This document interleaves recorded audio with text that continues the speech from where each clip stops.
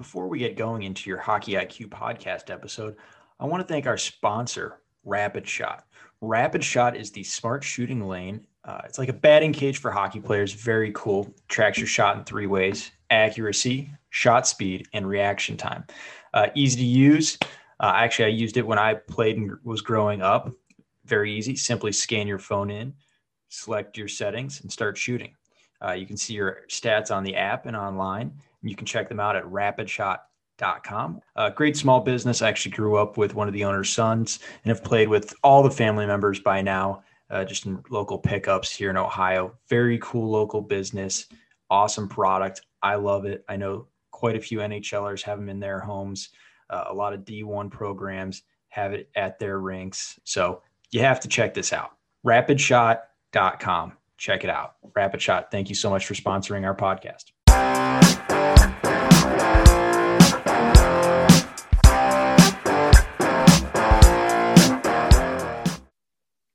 On the podcast today, we have Mitchell Brown. Mitchell, he is one smart cookie. Really enjoyed listening to him. I think he is an excellent hockey mind. And the crazy part is he didn't even play hockey. He's yet to play ice hockey. He's played some ball hockey growing up, and we'll get into that. But what did you take away, Dan? Let's start there. Well, I'll just say this. Anytime we can have a conversation with someone and leave a significantly smarter person is a win for us, for me. And this one definitely qualifies. Took a lot out of this conversation with Mitch. He's just a really thoughtful guy, and he's unbelievably well-versed, not just in prospects, but really across the spectrum in hockey. And like you said, Greg, he never even played organized hockey. He said he skated like 10 times or something like that, which blows my mind because, I think sometimes we kind of have a blind spot because we're around the game so much. So I think that having his perspective is really valuable. I love fresh eyes or new eyes. When I worked back at Alcoa at one point, that was the big thing on safety. It was like the person with the new eyes. They didn't have the old biases that everyone had been there forever. So really enjoyed that. I loved the idea behind transferable skills. I know you and I have talked about this a ton, but I think he really broke it down is what do players need to do to continue to go up the ladder and in their development, and what's maybe working now but isn't going to work later. So really excited to share this with everyone. And without further ado, our conversation with Mitch Brown. Welcome to the podcast. Mitchell, how we doing? Good. How are you guys doing? Great. Thanks for coming on. Really appreciate it. Yeah, super excited. Everyone I heard leading up to this is like, this guy is wicked smart. You got to have him on. So I'm excited to have you on. Disappointed. I don't know about that. You've got some great visuals. I've been using the one you have on angling of if successful, go this way, if unsuccessful, go that way. Yeah, thank you. I really like that one too. It's one of my finest. Oh, you're gonna have to send me some more. I use it all the time. It's so good. It's just so clear for all the kids. Yeah, it's great. I'm really glad to hear that. Yeah. So get it going here. Let's get a quick background for those that don't know you that well. So I write for Elite Prospects on our editorial, EP Rinkside. I've previously written for The Athletic, so I've done some NHL stuff, some prospect stuff.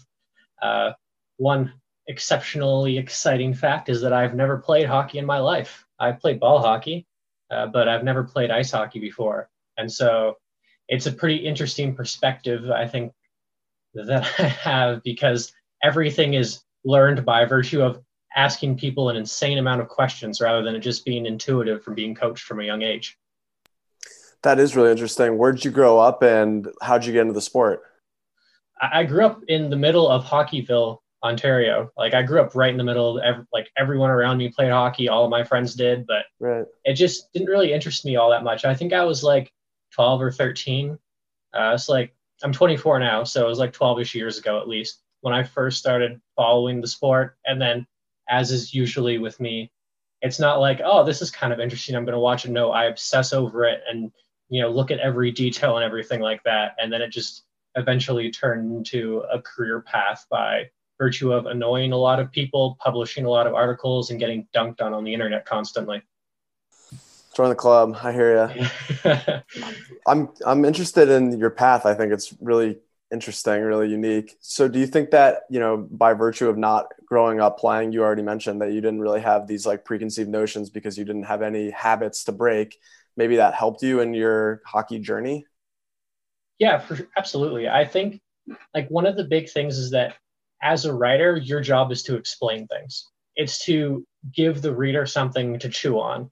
And a lot of times when you see people who are really good players, they're not able to explain exactly what they're doing or why they're thinking that way in a situation. I'm sure you might have noticed like elite players, for example, like in that Laz and Powers podcast, Patrick Kane is very explicitly stating why he does something. And that's something that separates, you know, the elite players from the merely very good ones, is how much they understand it. And so from my perspective, it was always, you know, how can I improve my ability to like understand the game without having like the knowledge of, oh, you gotta bend your knees when you skate, or, you know, here's how you support the play or something. And then after I got more involved in everything, I think I started picking up on that things more. But at first it was mostly just like skills. Like I think those are the most easily identifiable thing. Like how does a player handle the puck? And then you start looking at, okay, well, they deke a person, but how do their feet look inside of what they do? How do they set it up? Where is their top hand on their stick? Are they using their bottom hand? So like, does that prevent them from adjusting when they get leaned on, and so on and so forth? And so it just kind of led me down this endless pathway of asking questions. And something I've always thought was interesting is that the people who are, again, like the best at the sport, and even a lot of top coaches, like they won't explain things in the level of detail that make it accessible for someone who has never played the game. Like in many ways, that has to be something that you go out and seek for yourself. And so when I write an article, I try to make sure that the audience will understand everything that I'm saying, no matter how advanced that it is. I strip it all the way down to basics. Like I have a little sheet that has all these lines that tell me, okay, you know, here's a very quick way of saying why a stride recovery matters. Like just stuff like that, so I can make it accessible for an audience, whether it's someone who has watched hockey their whole life or someone who, you know, just wants to learn about a player they trade for all the time in NHL 20. That's really interesting. I remember, so my first exposure to you was with your athletic writing, and now obviously with EP. You know, that's interesting what you said about how you're trying to maybe not dumb it down, but you're trying to make it accessible for all parties. Is that still true even on EP, where you're obviously, you have a much more niche target audience, I would say, or is that still like part of your experience? Yeah, I'm still trying to make it really accessible. But the great thing is that with EP, there's a little bit more freedom in what I can write and how I can write it. Like The Athletic is a great platform, but they're very driven on one specific thing. And my thing was doing player breakdowns and trying to spin everyone into a positive light. And EP Ringside allows me to be a little bit more critical and to be a little bit more development focused. So I wrote a piece this morning on Vasily Podkolzin, and I talk about all the great things that he does, but I also talk about how skating issues lead to puck handling issues, which leads to relying on plays that won't translate to the NHL. That is interesting. I'm curious to hear your opinion on how feet affect your hands and how your hands affect the feet, and how you mirror those together. Should they be kept separate? What are your thoughts and thought processes around that? See, that's a really good question. I think you guys know the answer to it, but it's kind of fascinating to look at it, because when you evaluate junior hockey players, you will find like a fourth liner, 13th forwards will go out and they'll break ankles occasionally. They're going to wreck some dude. Like that's just the way that it works. But if you want to beat players consistently, how you set up the deke is more important, arguably, than the actual move itself. You know, you want to come in on arcs because you want to get the defender moving one way or the other way. And then you can adapt your move depending on which way the defenseman crosses over or shifts their weight, if they lean in and kill their backwards momentum, and so on. And specifically in Podkolzin's case, what he does is he keeps his top hand really locked to his hip. So he kind of handles the puck out in front of him. He never really has it across his hips. I think the term we hear most of the time now is hip pocket. Like he doesn't really have a hip pocket when he's carrying the puck. And he lifts the entire length of his blade off the ice. You look at like rolling out the back. So you're kind of pushing the puck out and then catching it around like, this isn't actually how it works, but like for a visual image, kind of like a circular motion. You're maximizing puck on blade time. And Podkolzin is like lifting a stick like as if he's trying to chop someone's head off.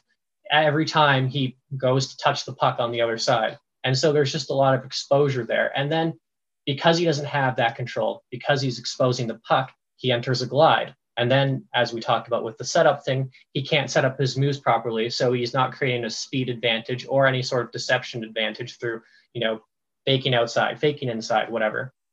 And so it's much easier for defenders to read what exactly is he doing. We can get into like the more advanced stuff as well. Like because he locks his top hand, he keeps his bottom hand in a really weird position. Like, so if he bends, the angle that the stick is contacting at the ice changes, so he's more likely to bobble it.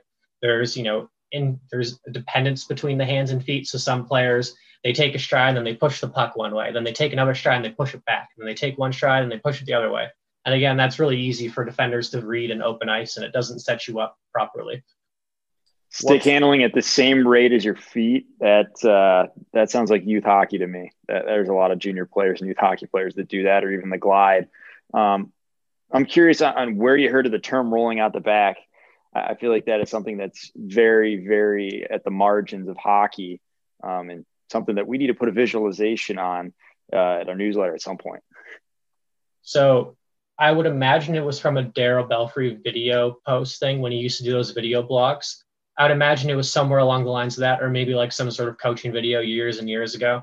Like when I started learning about this stuff, I was like, it was before I was in university. So where exactly I picked it up from was a really hazy. It was probably Belfry though. I think Belfry was the thing. Like every year I just go back and watch all of his videos. I'm like, oh, well, this is a cool little thing that I've never noticed before, even though I've watched that video 80 times. Very relatable for sure. What's something that you note when you're watching junior players that you think is like most consistently the limiting factor keeping them from the next level? How much time do you have? Like 45 minutes. Oh, well, I would say it's really tough to pin it down because there are like players in different provinces and different countries have different development patterns. Let's stop there. I've been fascinated by that as an American because you can legitimately tell what kids are from Quebec based on like maybe their skating or stick handling, even like their posture. Like go more into that because I think that's something that like we don't talk about enough. So I don't have an answer for that, but I was on another podcast and the guy was like, I think it's because we start hitting later. He was from Montreal and he was like, I think it's because we have less contact early in our game. And so players develop, let's call them more unseemly habits that need to be crossed out of their game as they go higher up in the level. And I think if you want to talk about major junior in specific, because, like the handling at the same time as your feet thing, like it's all connected, that's a major junior thing too. Like you see dudes put up 100 points, handle the puck like that. Like it's super common. In the Q, you have a lot of players who, quite frankly, would not play in the WHL or the OHL. They just wouldn't get the ice time. Andre Tourny, who's the head coach of the Ottawa 67s, when he was with Ottawa, he came out and he was like, our 13th forward is incredible. Like, I can't believe the difference in the quality of depth. And ultimately, that's just what it is. You're drawing on a larger player base, and you're drawing on a player base that has been educated about the sport differently. That's not a slight against Quebec hockey, which continues to produce a lot of great players, but there's just, more talent accessible or available. Well, hold on. We got off base there because I cut him off initially talking about the provinces. But Mitchell, you were starting to talk about maybe some of the limiting factors that these prospects have. Sorry. I would say you see a lot of like the puck handling thing, the crossovers can be really bad. Like this skating is a huge thing, right? Like to an untrained eye, you'll look at them and be like, oh, they're going fast. And then you stop and you really take a quick peek and it's like, this player is going to have to do like 3 years of flexibility work to be able to use his outside edge in his stride. Or this player he skates with like 140 degree knee bend. Just you see stuff like that, the crossovers. I would think one of the really big things, like with this is a bit more like niche, but for like what separates like the top junior guys from the top prospects essentially who go on to become NHL players is what they do offensively without the puck. So it's not just about like supporting puck battles and knowing when to dip in and when to flare outwards, to be ready offensively. It's about how to make timed movements into the slot with the pass or the rebound. It's knowing how to play in between checks around the net. It's knowing when to push off of a player, knowing when to tie them up. It's knowing how to translate, physical contact into some sort of advantage for whether that's setting up a shot or taking a shot, like leaning on someone and then pushing off and then using that to sink directly into your weight shift, or maybe you're using contact as a way to create a little bit of separation so you can free your stick. Like, you see a lot of players become really, really reliant on taking sort of low percentage plays that they never develop any of these other things. There was an OHL goal scorer, Ty Felber. He's a really interesting player because he was always pretty good. And instead of like actually improving, the translatability of what he was doing, he sank more and more into what he did that allowed him to score in the OHL. And that's really different. Like, he scored a ton by coming up to the top of the circle and firing because he could kill goalies with that shot. But when you get to the NHL, you can't rely on that. Like, what is like a medium danger shot from the top of the circle is like a 0.4 expected goal in the NHL. Like, it goes in very infrequently. In junior, it's 0.6 because, the shooting talent is so much lower on average that it offsets the difference in goaltending. But if you have a guy like Ty Felber or in this draft, Tyson Forrester, they're able to take those shots from the top of the circle and they'll go in 15% of the time because they're just so much of a better shooter compared to what those goaltenders are used to seeing. They can rely on that. And then as a consequence, they develop poor habits as they go further up the ranks. Forrester is not that player. He's got great puck offensive instincts, but Felber never really had to develop that touch, the offensive feel, so to speak, around the net, the timing skills and so on. Where's he now? Probably in the AHL, I think. Yeah. He's actually still a pretty good player. Like, it's no slight to him, but he was a prime case of a guy as an overager who probably wasn't going to bring a ton of offense with him, and he'd have to lean into other aspects of his game to get there into the NHL. He'd have to start becoming stronger defensively. He'd have to work on his skating. He'd have to play on the inside a little bit more and so on. And, you just get to a super long list with some of these guys. And at which point, if you have lifestyle coaches as your development staff team, you ain't going to fix it. So don't bother signing them. Funny you say that, but I'm assuming you've learned a lot through your CHL tracking project as well. And does it kind of hit at these transferable skills that you're talking at, or where did this project come from? And what are you attempting to accomplish with that? So, essentially it comes down to pattern identification, right? So when I'm watching a game, I'm looking for how do they create scoring chances? How do they exit and enter the zone? How do they do X, Y? And quite simply, our eyes hate us. They lie all the time. They hang on to like infrequent but very memorable plays at the expense of the consistently good ones. And so having that event data really helps sort of weed out the deceit that you get. The other part of it is that it just like keeps me really attentive through games and provides me with higher quality inferences through viewings. I suppose like some people don't really see it that way. Like, you'll have someone be like, oh, a 12-game sample, that doesn't align with what I saw in 3 viewings at the under 18s. Therefore, your data is wrong. It's like, all right, dude, like say that again, but slower, please. But anyway, like it kind of comes from this covering Montreal Canadiens prospects. Montreal fans were kind of turning on Mikhail Sergachev. You might have heard of him. I think he's a decent player right now. He turned out all right. Yeah. And I tracked a bunch of games to figure out, what exactly was going on. And then I realized, oh, well, I need to know what his partners are doing and like his fellow defensive partners. Because like, is a controlled exit percentage of 88% like good or bad or anything?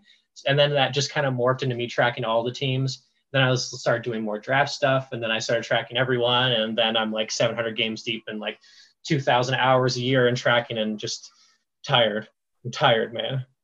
All right, I got 2 follow-ups to that, but first, what's like the end goal here with the tracking project? Like, where do you, if you could have it your way, like where does this thing take you? It makes me thousands of dollars a month. It's like step 2 profit, right? Yeah. I think it's mostly just, a way to spruce up articles and provide a little bit of unique content for people who are paying money to read at EP Rinkside or previously The Athletic. Sure. Like, that's kind of the end goal. Keep people happy, keep them engaged, keep them interested. Always try to find something new. It makes sense. And I mean, it's definitely a void that you're filling. I mean, I'm not breaking news here that, the more data we have at the junior level, the more educated people will be.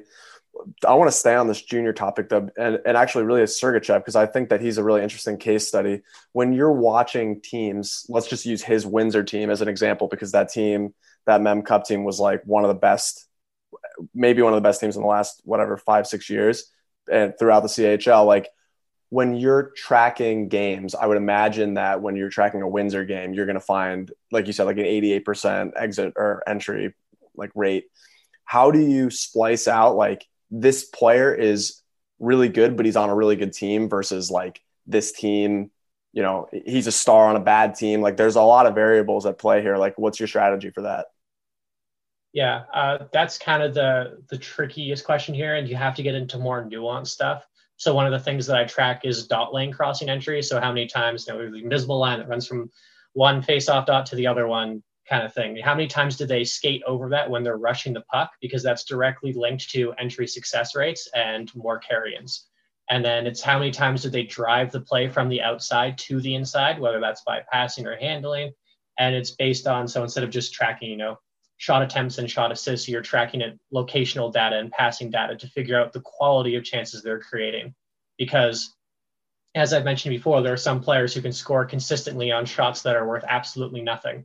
And so you can instantly weed out those players by basically relying more on expected goals and expected primary assists, which historically has been the strongest indicator that I have for players who go on to be the NHL. Like, if you look at it, the leaders are like every year it's Alexis Lafreniere, Nick Suzuki, like those are the top guys by it every single year. And so it's that kind of stuff. And also a huge part of it just comes down to identifying, and this is where the data helps, is identifying the way that they create offense. In junior, there are kind of like 3 goals, I guess, that are scored a lot that aren't really scored at the NHL level. There's the stand around in front of the net and no one touches you, and then they just whack it in. Like, you see that every game in junior hockey. There's no one tying them up.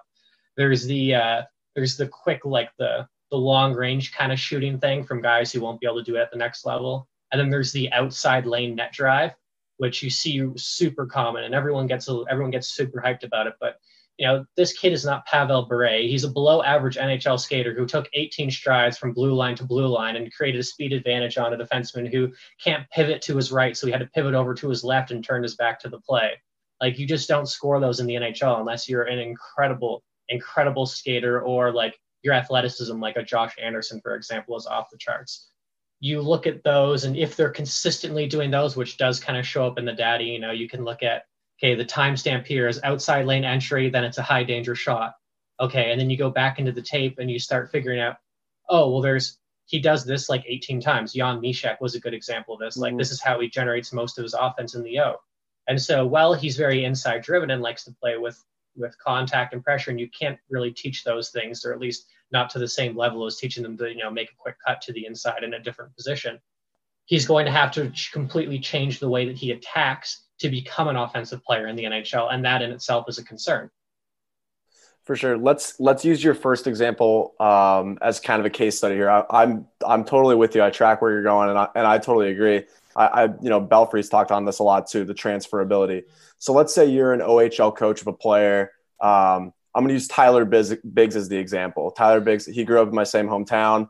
I've been following his, like when he was at Oshawa, I remember thinking to myself, like, this guy's still got a chance.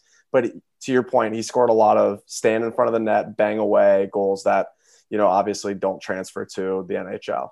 If you're an OHL coach, you want those free goals, right? Like, they help your team in the short run. They help your team win games. But you also have to understand that this is not necessarily best for my players' long-term development. Like, how are those things reconciled, if at all? So I'll get to an answer, but first I want to tell a little story. So last year I interviewed Daniel Renaud, who was the head coach for the Shawinigan Cataracts. He's now the head coach for the Val-d'Or Warriors. He basically told me that when he got to, coaching Maverick Bourque, who I think he went 30th to Dallas or something, which was just a larcenous pick. I can't believe he slipped that far. But when Bourque entered the queue, he was a catch and release shooter.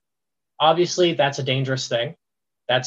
You can translate being a 2-touch off puck scorer to the NHL. But he did score a lot of these kind of net front things. He didn't really have a lot of elements to his game outside of that. They could have won a ton of games last year just by having him sit in front of the net and do those things. Like, that might have been their better course of action for victory. Instead, he's like, we're turning Mav into a playmaker. And so he started teaching him how to use contact to then open up lanes and find the teammates. Basically, this concept of gravity. He wanted Maverick Bourque to draw in the extra defender, bump the other guy, and then throw a pass to the open teammate. He wanted him to slow the play down and find the open outlet and teach him how to play a delay game, I guess. And it worked. Some players won't pick those things up. That's a particularly special case of a player going from, oh, look, he's a below average playmaker in the queue to one of the best. But coaches like Renault find ways to make it work and make it work within their system. They don't always have to be mutually exclusive. Now, to that point, you do have very questionable decisions you see throughout junior hockey all the time, where teams are putting players in situations, trying to teach them to do X and Y, and that hurts their team. And then they put them immediately back into the other thing because they're not teaching them or coaching them the right way. It's all about, okay, you do X, and then the player can't do X because it's not properly integrated into his neurological grooves and his habits and stuff like that. And then it immediately goes back to doing what he does before. And that's a very common thing we see in junior hockey. And there's too much reliance on wanting to win. Like, at the end of the day, like 16 to 20 teams in the OHL make the playoffs. Like, let the kids improve their skill. They're all here because they want to make the NHL. Let's focus on that. You do need a winning environment to produce NHL talent. I'm not disputing that. But you also need players who can win to do that. And sometimes, we have this dude in the net front. Maybe we could get him to do more things. You get a Maverick Bourque, and then that makes your team way better. Unbelievable. I think that we're having quite a great conversation. We're really getting at what makes a player good, great, and elite. What are the players that really get you jazzed and get you excited? Because it sounds like you've got a great depth of knowledge.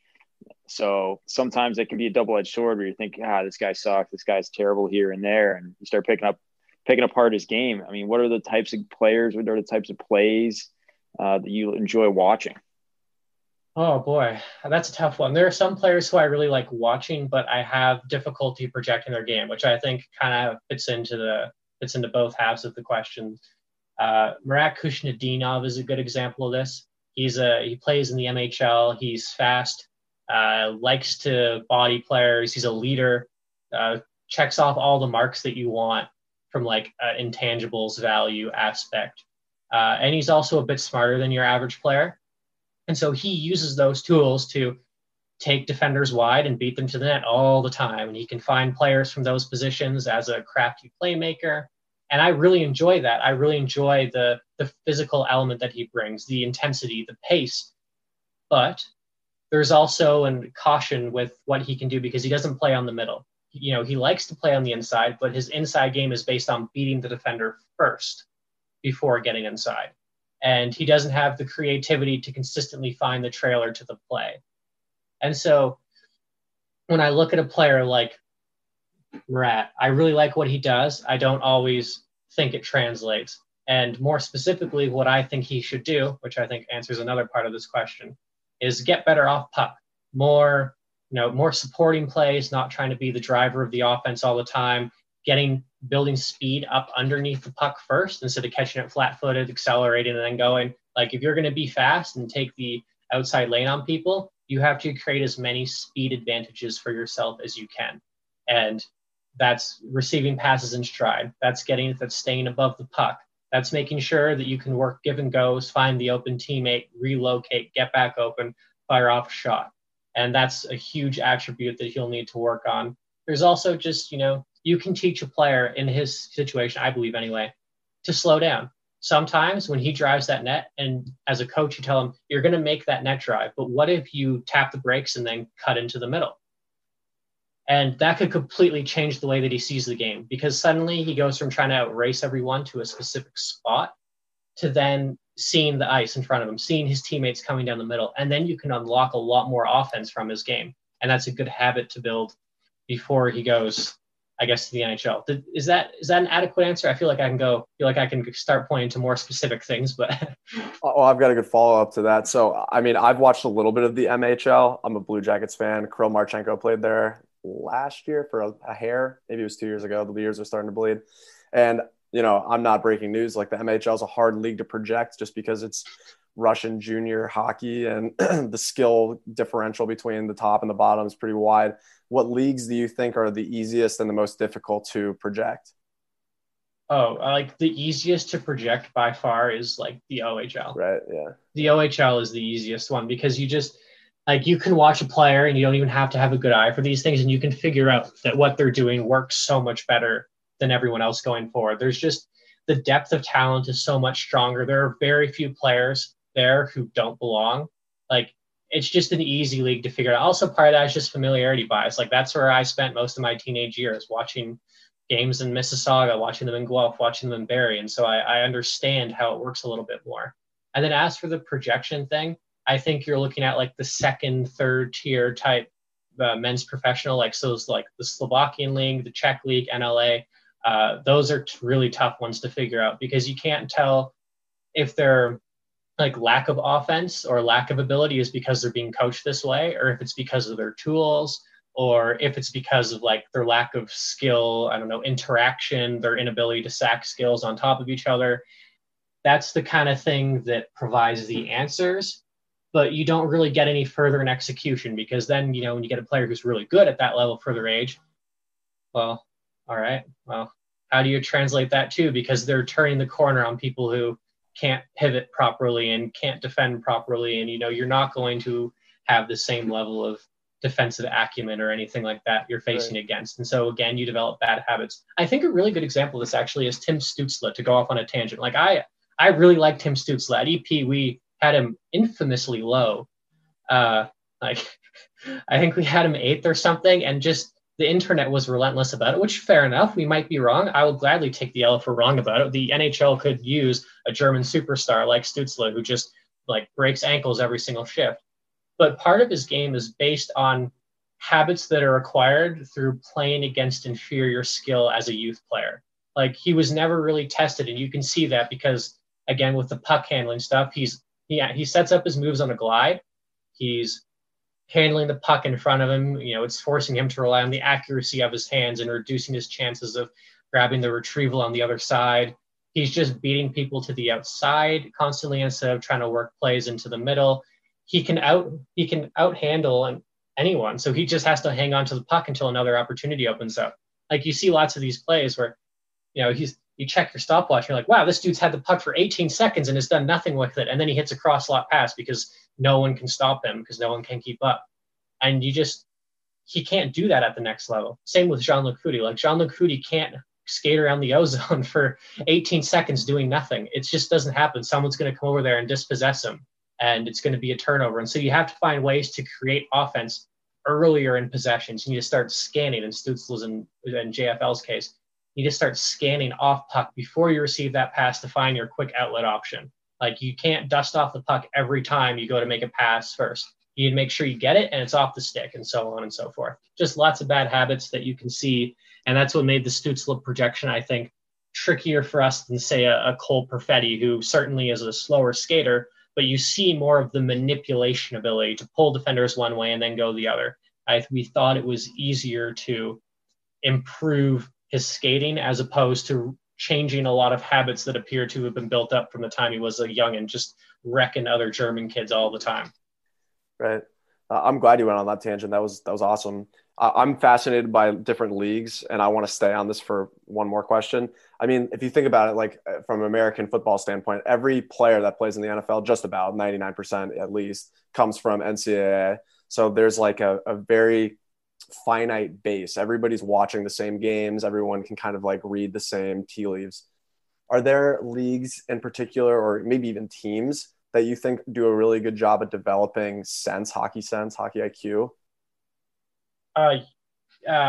Yeah. I mean, I think a lot of it, like if you look at Swedish hockey, for example, you consistently are producing good, intelligent hockey players who don't have a ton of bad habits. You get the odd one. Like, William Ballinder, right? Like he's a dude who just gets up the ice, or Philip Broberg. Like they get up the ice, just outskate everyone and try to dangle through people. And it's cool because they're huge, but it's also probably not going to work at the next level. They need to change it.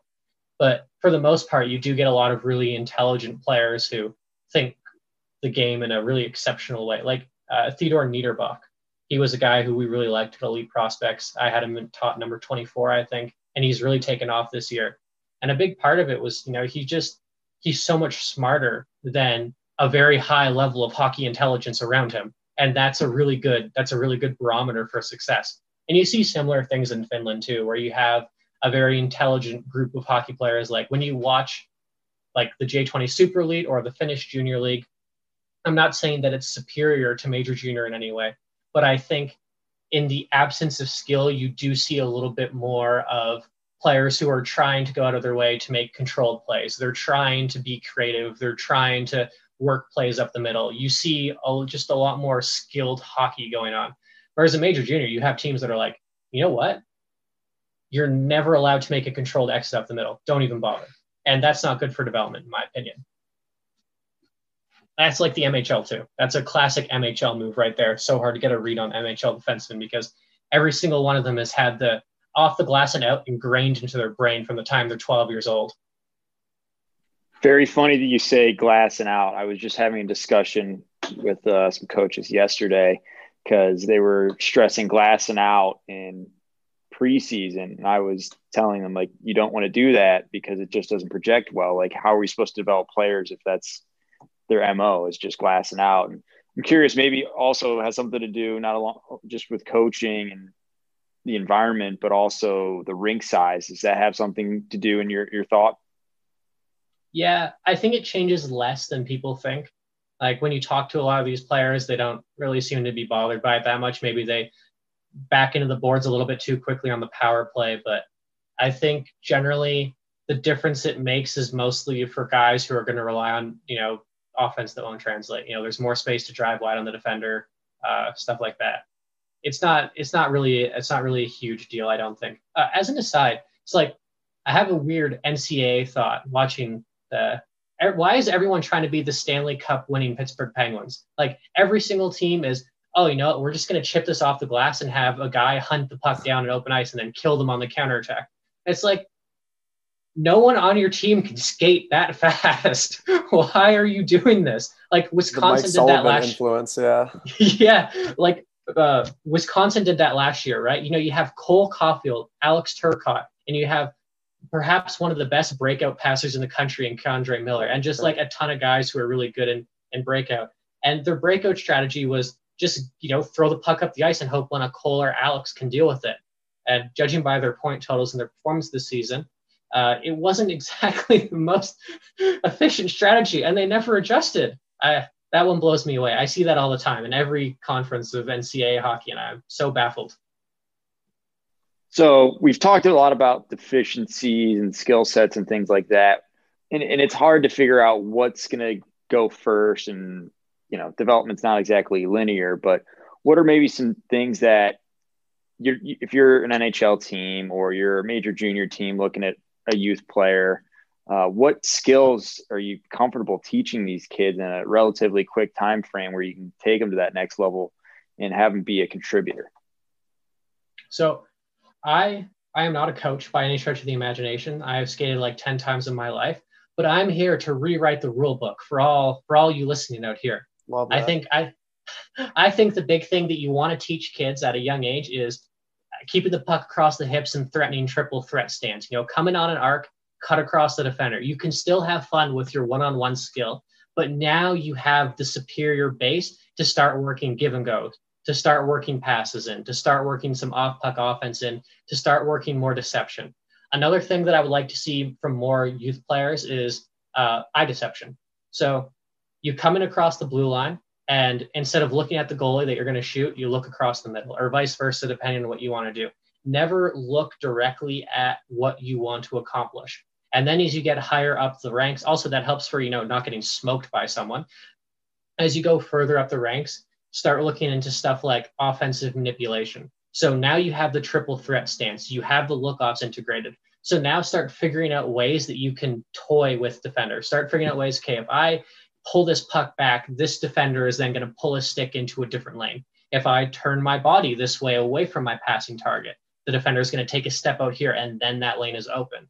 And so when you look at someone like a Cole Sillinger, for example, who was a fantastic rookie in WHL, part of what made him so good at 16 is, despite, he's not an incredible skater, he's not the most talented player on the ice at any point in time, that's for sure, but he's just so much more intelligent even at 16. He's manipulating offense, and I think, or defenders, and I think having that manipulative playmaking, having that manipulative element to your game builds a more pro-ready offensive player. That's funny. I'm going to plug our own company here, Hockey's Arsenal. We actually have a presentation on manipulating defenders and manipulating the opposition, whether it be controlling feet by skating at them or pulling a puck on its own entry to try to drag a guy to you so you can open some space in the middle lane, or even just, where to look on your vision of as you pull in to the middle from an outside lane, that defender pulls in and have someone skating on the overlap. I think those are all critical skills. Yeah, send me a link to that, please. I would love to watch that. Absolutely. Last one for me, and thanks for your time. I really appreciate it, and I know our listeners will too. I want to give you the floor to pump your tires once and then maybe bring you back down to earth once too. What's a player? What's named like one? Because, like I said, my foray into your work was through The Athletic and now with the EP.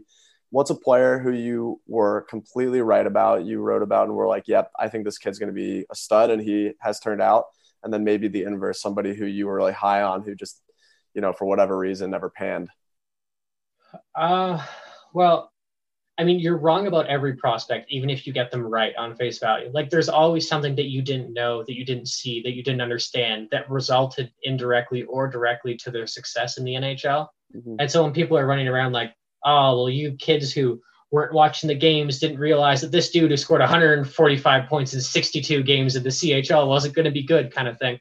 Like, I ain't here for that. But I do think that particularly Nick Suzuki, that was a player who, he's not a great skater. He did have some bad habits in transition, and just you could see other parts of his game that suggested a guy who would find ways to adapt. One of the best examples was on the power play, PKers would skate at him, and so he would just offload the puck. And then he realized, oh, well, the penalty killer isn't going to close out on me this game, so I'm just going to go around him and shoot. And you see all these little micro adjustments he's making in shift, in game, and that to me points to a player who is going to find ways once he gets to the NHL to make up for his lack of speed, to make up for some of the poor pace decisions that he makes. And so that was, I guess, a very small, obvious victory. I mean, it should have been obvious to everyone, I thought, but whatever.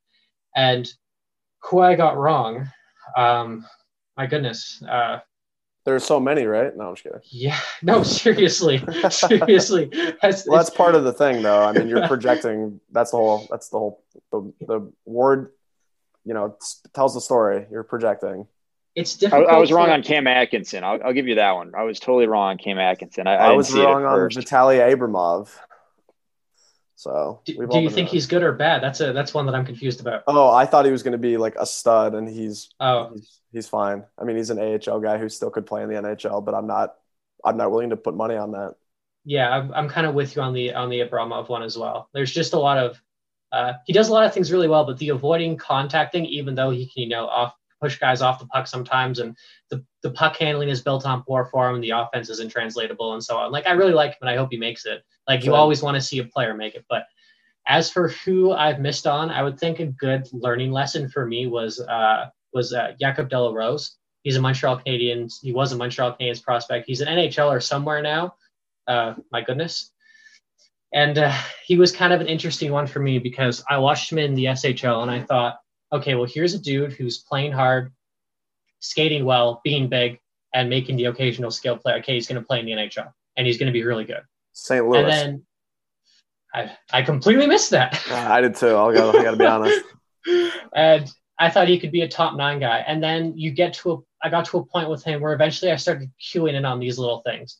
And then I didn't think anything of it. I was just like, oh, these are minor details that he'll fix. And then when I look back on it now, I see a player who couldn't create offense individually. I see a player who, while he could do these fancy passing plays, he couldn't make any plays in motion.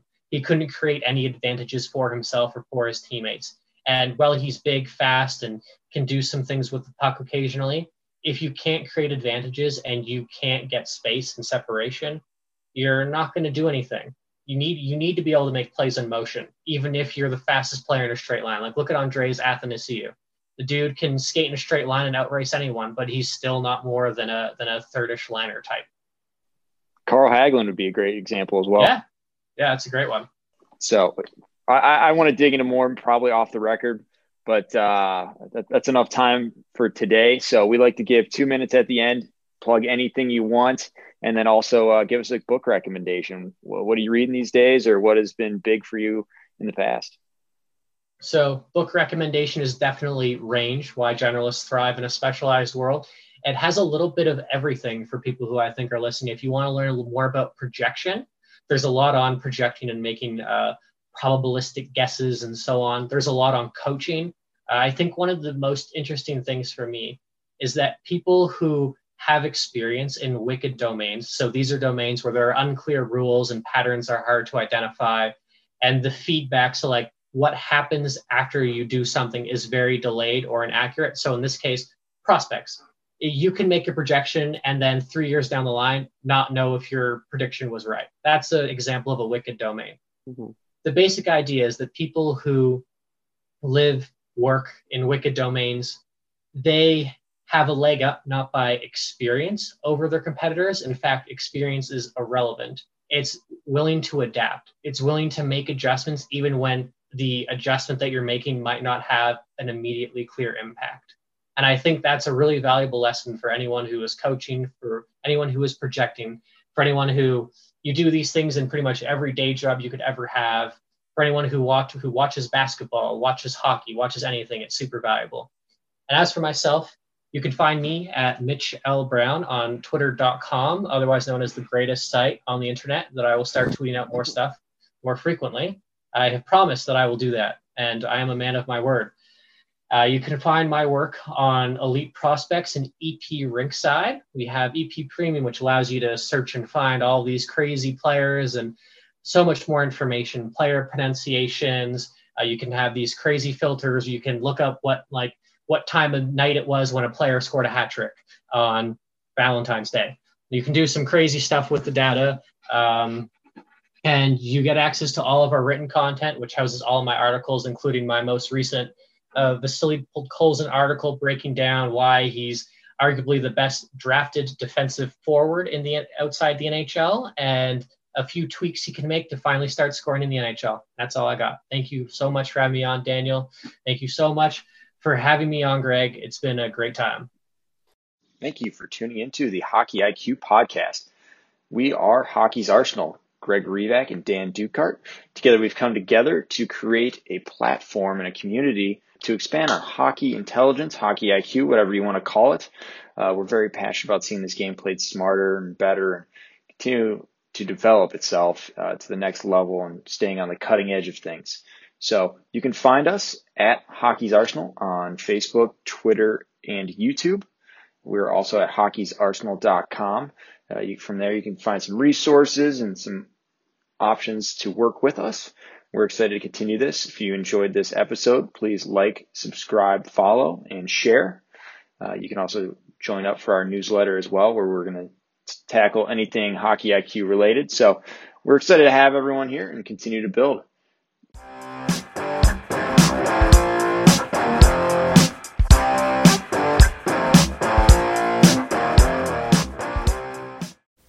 That concludes this week's episode. Thanks for joining us here at Hockey IQ. If you haven't already, take a quick moment to hit that subscribe button, give us a thumbs up, and drop a review. If you want to be a great teammate, even recommend us to a friend. You can follow us at Hockey's Arsenal on Twitter and Instagram.